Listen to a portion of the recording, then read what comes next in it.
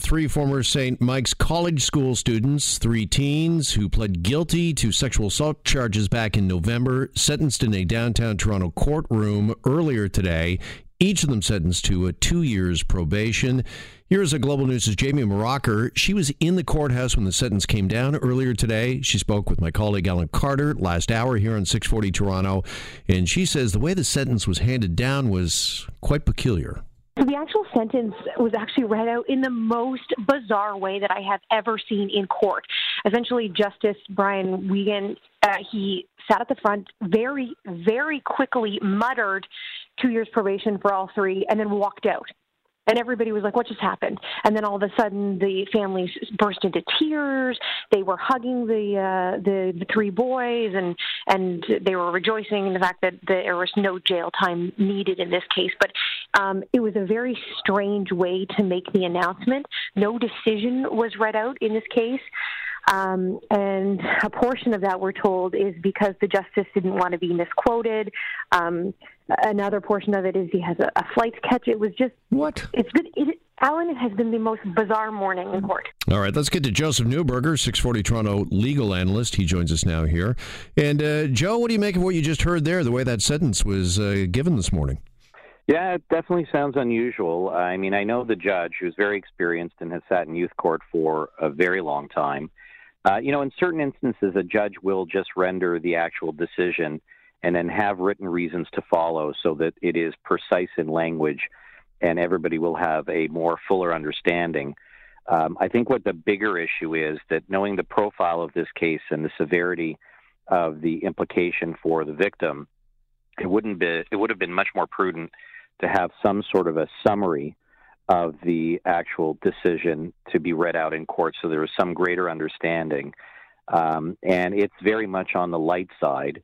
What we're not aware of is what materials were filed on behalf of the defendants, these young men, because they may have done a number of things towards rehabilitation and therapy, et cetera, and there could be a number of factors that the judge took into consideration to render his decision. But would one of those factors, Joe, be the fact that the three of them did plead guilty? Is that a mitigating factor? Would that factor into the judge's sentencing at all? Absolutely. So anytime somebody resolves and spares witnesses and victims from coming forward to testify, that's a mitigating factor which is taken into consideration. Now, this was videotaped, and that went viral, so it didn't seem to me that there was much of a defense in this case in any event, so it's sort of a fait accompli when they have to resolve. But there's other factors, like, an accused could go take specific therapy directed at this inappropriate behavior and then provided a full forensic report as to what's gone on and taken other, sort of restorative steps that would mitigate the sentence. We don't know what was filed because these are youths, and some of that will be referred to, I assume, in what will be a detailed judgment, hopefully to be rendered soon so everybody can read it and understand it. Yeah, what is the onus when it comes to a detailed judgment here on the judge, him or herself? I mean, this sentence, as you referenced, has left some people bewildered, Joe, and does the judge have some sort of responsibility for explaining their decision to the public? Absolutely, and the judge will. I mean, I'm absolutely sure Justice Wiegand will provide a detailed judgment, and judges have to provide very cogent reasons for decisions, whether it's a verdict or it's a sentencing. There has to be written reasons that will provide the basis and the foundation for the decision, because everybody has to read it and understand it. The Crown may want to appeal, and then a higher court in an appellate position will have to review it. So detailed reasons must be provided. Okay, is there some sort of code of conduct? Because as we just heard Jamie Maracher details as she was in that courtroom, Joseph, earlier today, it seems as if the judge just basically muttered out the sentence and walked out of the room.